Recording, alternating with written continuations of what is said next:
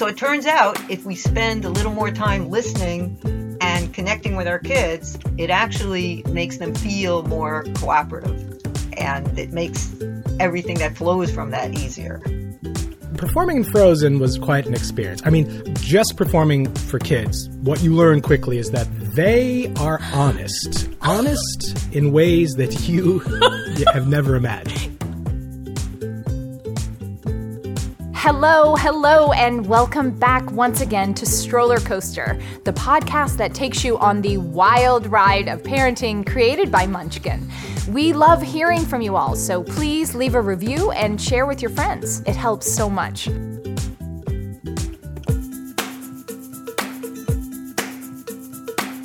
Today, we're going to talk about a skill that seems very easy. You're doing it right now.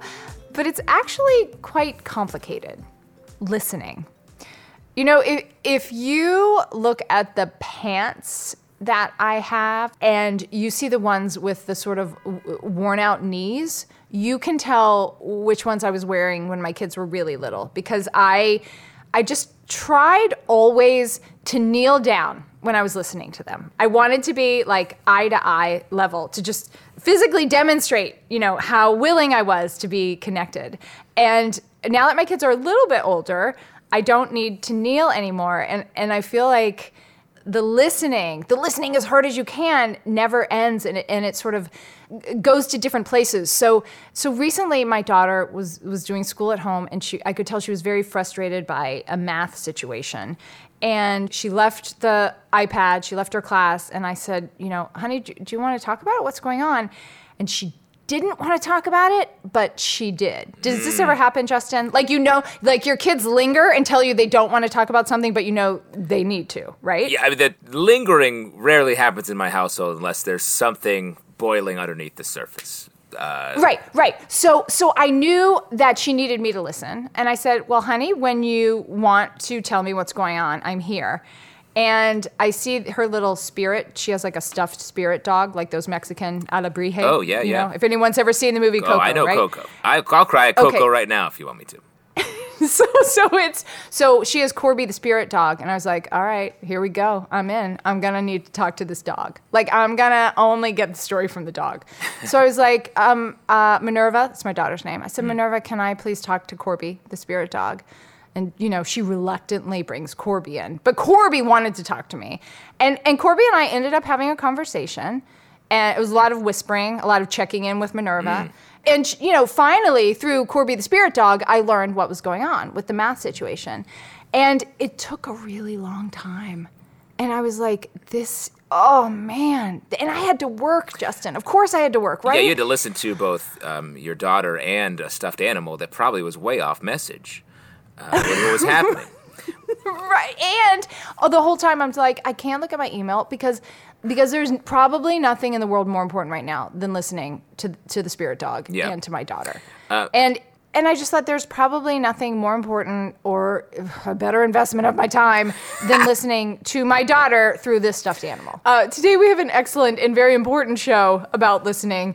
We'll talk with Joanna Faber and Julie King, the authors of How to Talk So Little Kids Will Listen, a survival guide to life with children ages 2 to 7. And then we'll talk to Emmy-winning writer and Broadway performer Kevin DeLagula. Stay right here and listen up. Joanna Faber and Julie King are parenting experts, workshop leaders, childhood friends, and authors of the book How to Talk So Little Kids Will Listen, a survival guide to life with children ages 2 to 7. Oh, my son just turned 9. So I don't know if I just aged out of this. I feel like everything you have to say applies to everybody.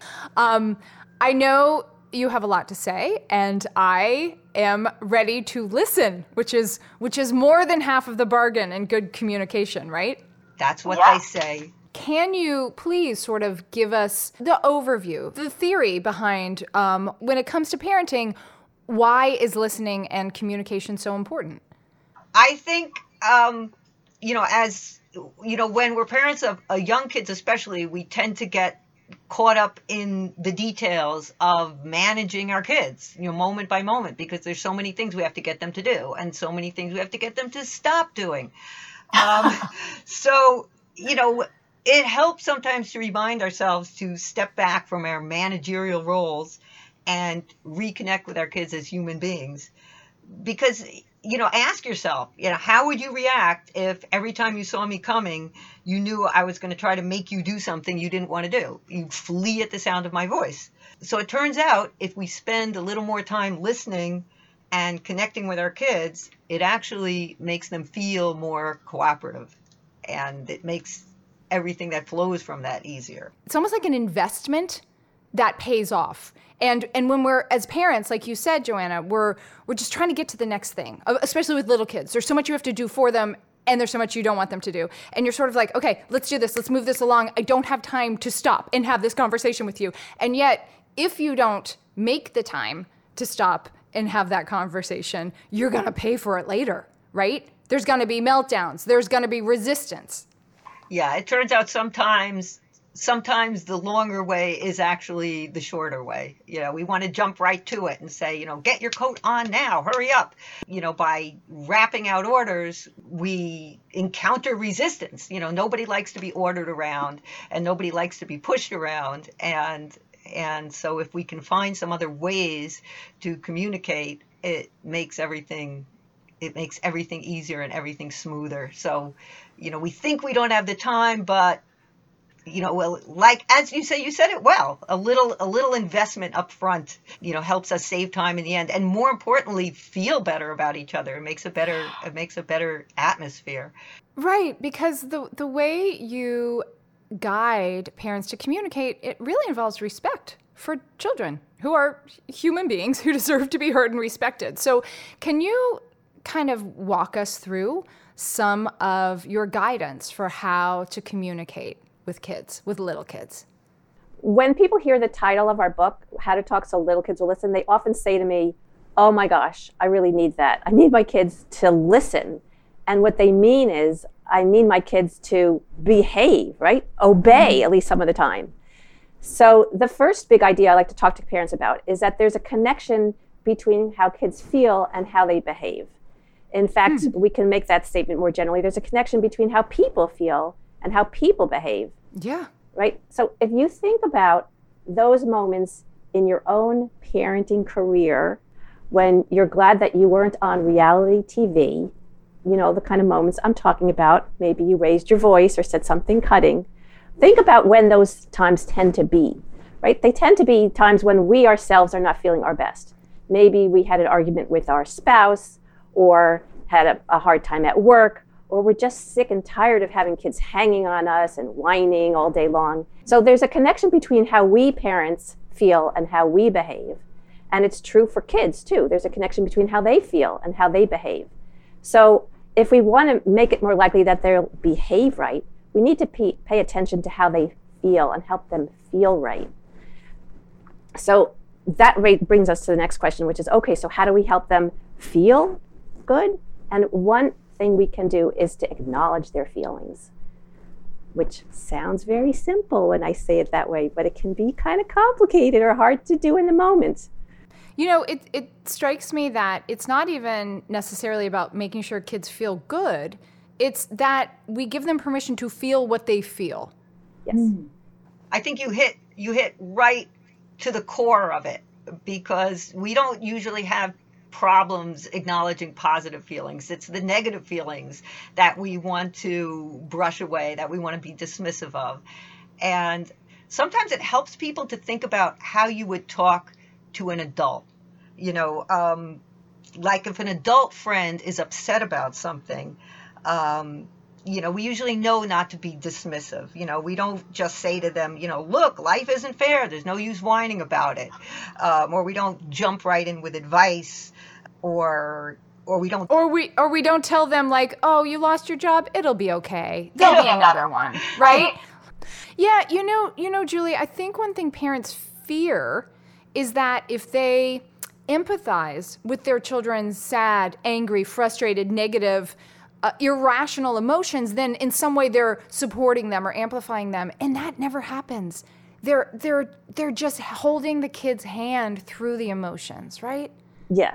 We're afraid that it's going to make the feeling grow bigger, And there was just a study that was done recently that looked at brain function and discovered that if we put into words how a child is feeling or how a person is feeling, it actually calms down the amygdala. It actually calms down the brain.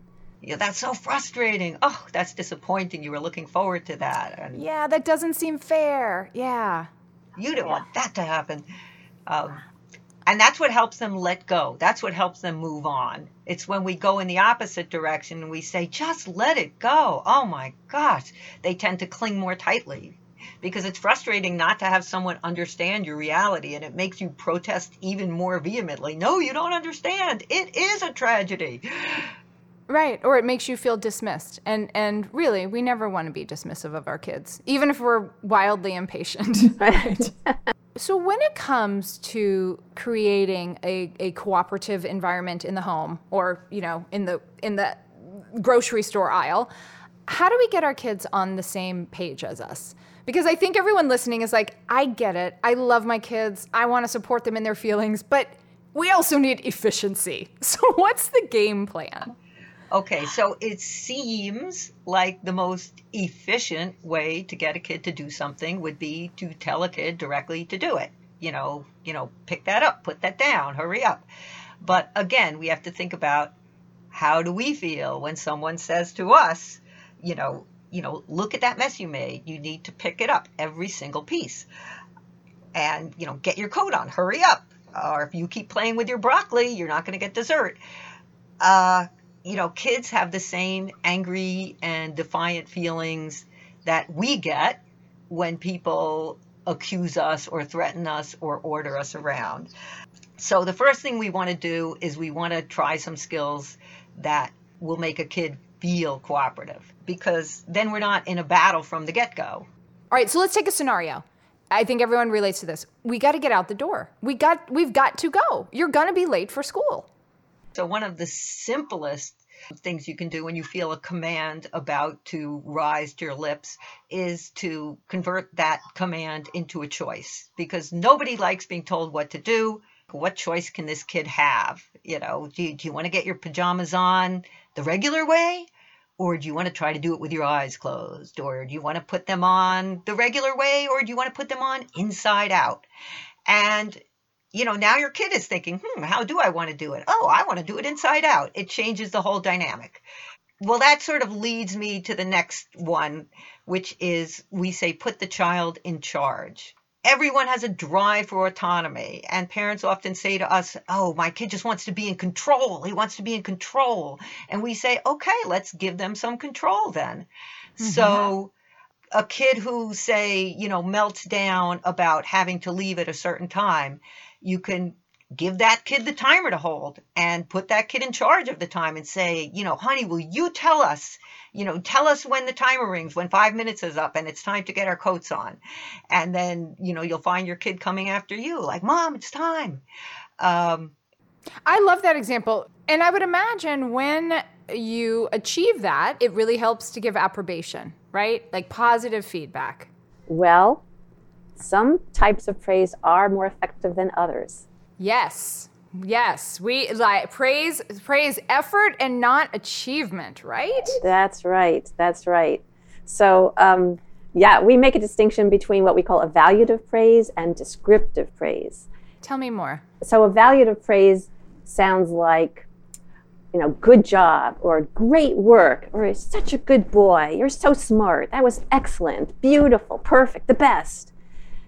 Well, think about how you would feel if I said to you, Faith, this is the best interview I've ever had. You are an excellent host. Every question you ask is perfect. I'd be like, she's buttering me up. What's this about?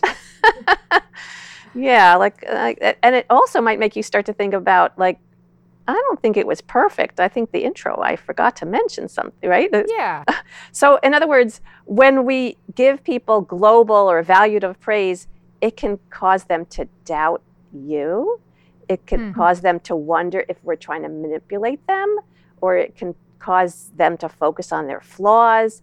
And you might even start to think, I don't know if I want to interview this person again. That's too much pressure next time. Right. If she thought this was perfect, I don't want to mess up next time. So, yeah.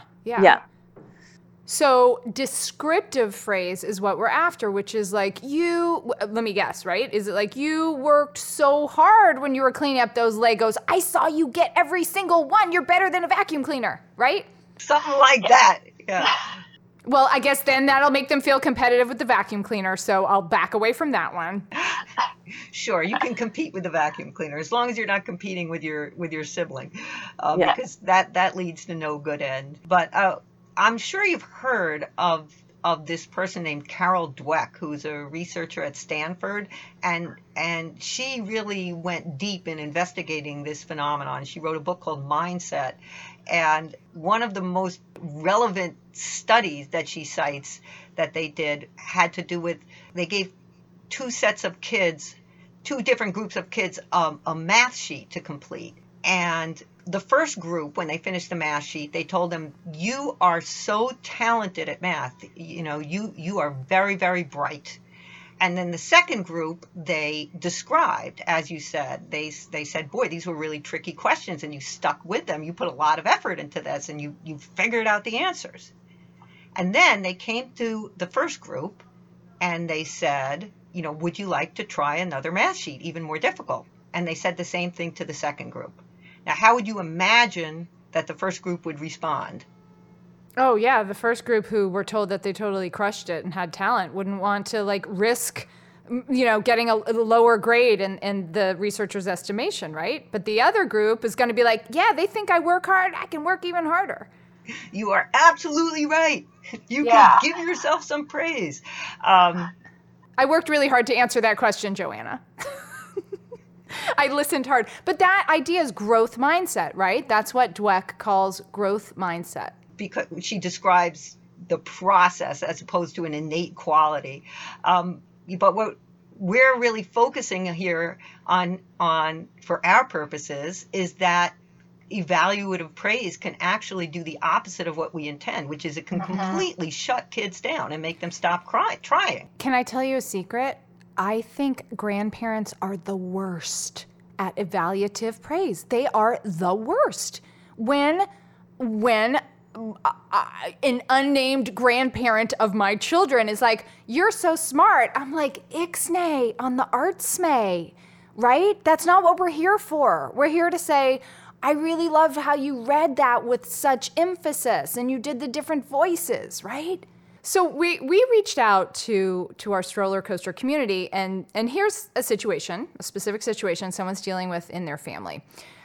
This person says, my 5-year-old is mega shy. So I don't know, I already see a red alert for labeling a kid. Is there anything I can do to help her feel comfortable in a social setting?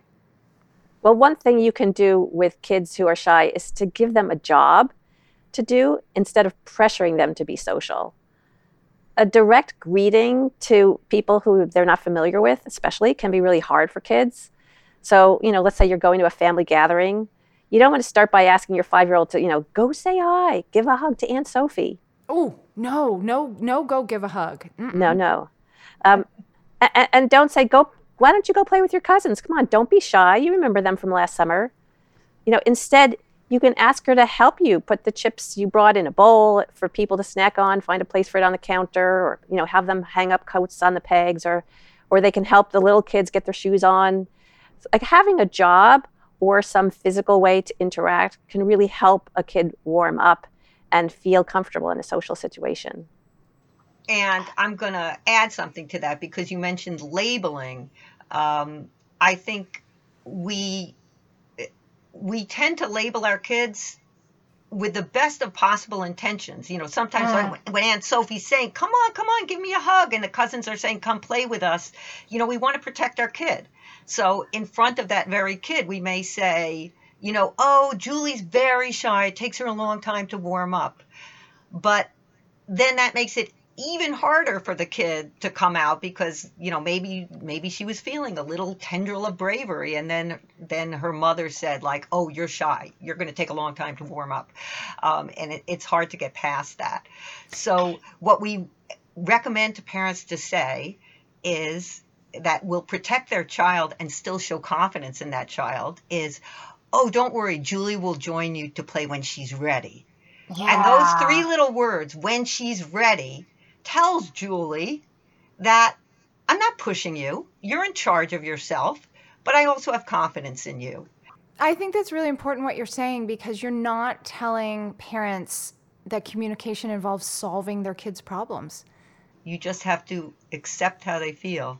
I have to tell this story here. I don't know. You can put it in, you can cut it out. Please.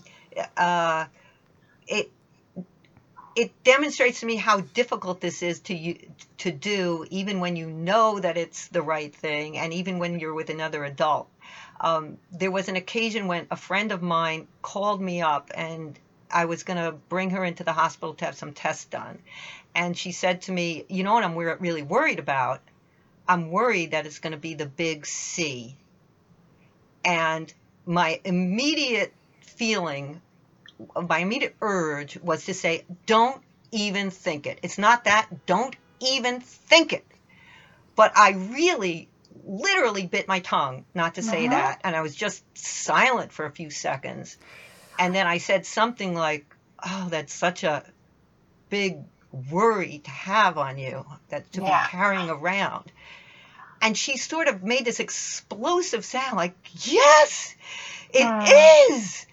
And you know what people say to me? And I said, what? And she said, they tell me not to even think about it. Isn't that ridiculous? How could you not think about it? And I never admitted to her, and hopefully she's not listening to this podcast, that was exactly what I wanted to say to her. Okay, well, here, I'm going to take something I've learned. When each of you is ready, would you please share one final piece of advice that you can leave us with? Sure, I'll start. And I'll start with that thing I just said, and I'm going to say it again. You can't always do it. No one could do this stuff all the time. Don't beat yourself up. You know, we give our kids 1,000 chances and then one more. Give yourself 1,000 chances and then 2 more. You know, we aim for 70%. Some days 50% is all we can manage. And sometimes even 10% can make a real difference in a relationship. That's actually an act of generosity for you to remind us of that, right? Parents are imperfect all the time, and our kids love us anyway. Weird. They don't want the robot parent. They want the imperfect human parent. Yeah, instead of advice, I'm going to leave you with a challenge. We talked a lot about how kids don't want to be told what to do and the alternatives that parents can use. So my challenge to your listeners is to see how long you can go without giving your kid an order. Is it 10 seconds? Is it 10 minutes? And then write to us and tell us, how long did you go and what did you say? So that's my challenge. That's a wonderful challenge. I thank you both so much. What you've shared is just invaluable. Thank you. Thank you. Thank you for having us. You did a great job. You're the best guest we've ever had. And we're never coming back. Oh my God, that's the perfect ending. Justin, you know what I love about our new friends, Joanna and Julie? Yes. You're listening. Yes. I can hear you. Active. They're super realistic, right? Like they come from a place of a very philosophical way to connect with kids, and yet they are like, this. We know how hard life can be. This is how it works, and here are some tricks. And just like, I think that's spot on, because I feel like you talk to a lot of experts, especially about parenting, and they're very much removed. They're very like, well, if you observe the child, they can, and it's like this whole very formal thing. I feel like they could be sitting with a kid and just hyper working it out, identifying with the kid and really communicating with them. Like they put their expertise into practice in a way that I want them to be my parent, or at least some sort of aunt. Yeah, or a therapist. One of my absolute favorite things to do is to sit and listen to a Broadway show. There is nothing like it, as my next guest certainly knows. His name is Kevin DeLaguila, and he's an Emmy Award-winning writer, Broadway performer, acclaimed director, and playwright in New York. He's a busy, talented man. Hello, Kevin.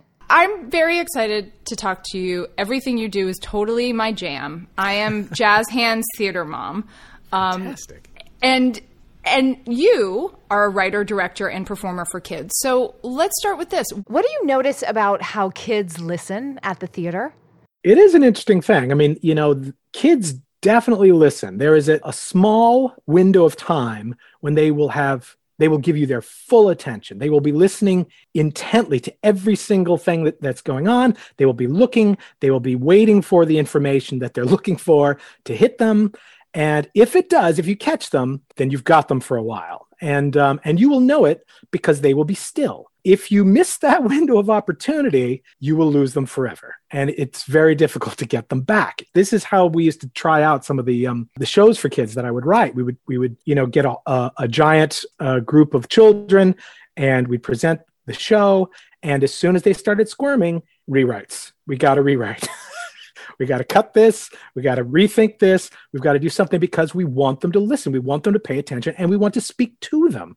We want them to invest in what we're doing. And if they're not invested in what we're doing, we're not speaking their language, then no, it's not good for anyone. In the true spirit of improv, I will say to you, yes, and by the way, my very children have seen you on Broadway in Frozen. So thank you. Right? So thank you for that. Oh, of course. My pleasure. Yes. So thank you for the joy you brought my family personally.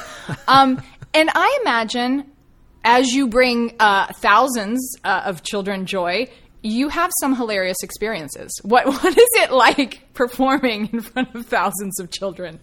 I mean, yeah, performing in Frozen was quite an experience. I mean, first of all, just performing for kids, what you learn quickly is that there is no critic like a giant room full of squirming kids.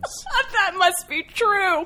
They are honest in ways that you have never imagined. Give me an example. Well, I mean, the bad example is they just start talking and moving and getting up and walking around, and you've lost them. The good example is you get that laugh. As soon as you get your first laugh from a kid in an audience, it spreads like wildfire, and they are with you. They're gonna follow you. They're gonna let you know vocally that they are with you. They may talk back to you. They may, warn you about a danger.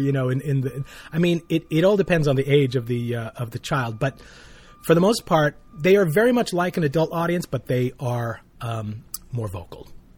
In some ways, does it feel like more of a responsibility to perform in front of children than adults? Because you have to think every performance you do might be some kid's first experience with live theater. Yeah, I mean, definitely. The funny thing is that they you do feel a responsibility that you want it to be a good first experience. You want to create a little theater goer, and you don't want to bore them at all. But for the most part, as I said, they're willing to ride the ride. And sometimes, because it's live, because it's happening in front of their eyes, it can be, even with Frozen, it can be a little, people take it different ways. When Elsa's throwing, icicles all over the place and making, freezing, the world, some kids were like, let's get out of here. She doesn't know what she's doing with that magic. She's going to freeze us. And so they go running into the lobby. And other kids are like at the edge of their seats going, yes, Elsa, yes. That's why we came here, to watch. Do it, girl. The cold doesn't bother you anyway. Exactly. And it's just really interesting to see how different kids respond differently to things. I mean, like people, I guess. But they're willing to suspend disbelief instantly. So they're there watching, ready to go on the ride. In your experience doing live theater, both as a performer and a creator, and also writing for television, how do you handle offering kids, scary, cliffhangery experiences? I wrote for this children's television show, And it was a race, and the bad guy was running up this hill. He was in the lead, and the good guy was trying to catch up with him at the bottom of the hill. And the bad guy gets to the top and says, "Ha-ha, I'll stop that good guy. I'll roll this boulder down after him. Ha-ha-ha." And the network was like, no boulders. You can't have boulders. And I'm like, well, he's not going to get hit with the boulder. It's going to go by him. And they said, no boulders, no boulders. But what if it was a giant ball of cheese? And I was like, a giant ball of cheese? Where's he going to find a giant ball of cheese? They said, yeah, giant ball of cheese, and make it Swiss. That way we can see the holes and it'll feel less dangerous. Yeah, it's less intimidating. Oh my gosh. So, and we all know the Swiss are neutral. So, yeah, of course. Yeah. So at the end of the day, you have a giant ball of cheese rolling down a mountain at somebody and out of the blue. And the point is that they just go to such lengths that it becomes absurd at a certain point. It gets just strange trying to twist yourself into pretzels to take the edge off of the story. I feel like we have the name of your memoir, Giant Ball of Cheese. Giant Ball of Cheese. And other stories. Kevin, can you tell me about a surprising moment you might have encountered in the middle of a performance? Well, of course, during Frozen, since it was so many kids' first experience, there were a lot of families coming. There were a lot of kids in the audience. And my character, I played Oaken, the little hoo-hoo, big summer blowout guy. And I began Act 2, and I talked directly to the audience, so I got to engage with them face to face. And in the front row one night was a newborn child breastfeeding on his mother. Sure. Like you do in the Broadway theater.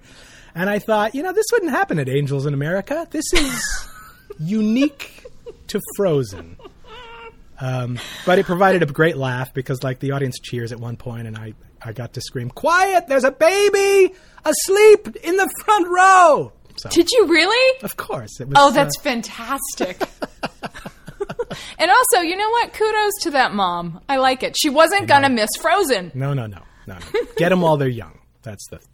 I'm glad you haven't minded that I've been breastfeeding a newborn this entire interview. No, I wasn't. You haven't noticed, have you? Yeah. I didn't want to distract. Before we go, I noticed your dad's from Peru, right? Yes, correct. And your mom's from Liverpool? Yes. I'm all mixed up. You are. Can you just say goodbye to us with a really nice, what is it, Liverpudlian accent? So long. Got to go. Take care. Bye-bye. I don't know. Bye-bye. That's good. Love me too. Thank you, Kevin. Thank you very much. It's time once again to hear the confessions that real parents out there gave us on one of our many trips to the playground. Take it away. My 3-year-old daughter loves to pretend to be different animals, so I use that to my advantage. If she's a bunny, I tell her they love to eat carrots. If she's a cat, I tell her to drink more milk. Whenever my kids are acting real crazy, jumping off the rafters, off the couches, sometimes I have to kneel down on their level and say, "I'm going to tell Santa." They immediately do whatever I need them to do. So on New Year's Eve, in order to get our young kiddos to bed early, we tell them it's actually called Noon Year's Eve, where everyone celebrates in the afternoon and then goes to bed early. And we do it so my husband and I can stay up late for some alone time, but we usually just end up asleep on the couch. Got your own parenting confession? Send it to us at podcast@munchkin.com. We would love to hear from you.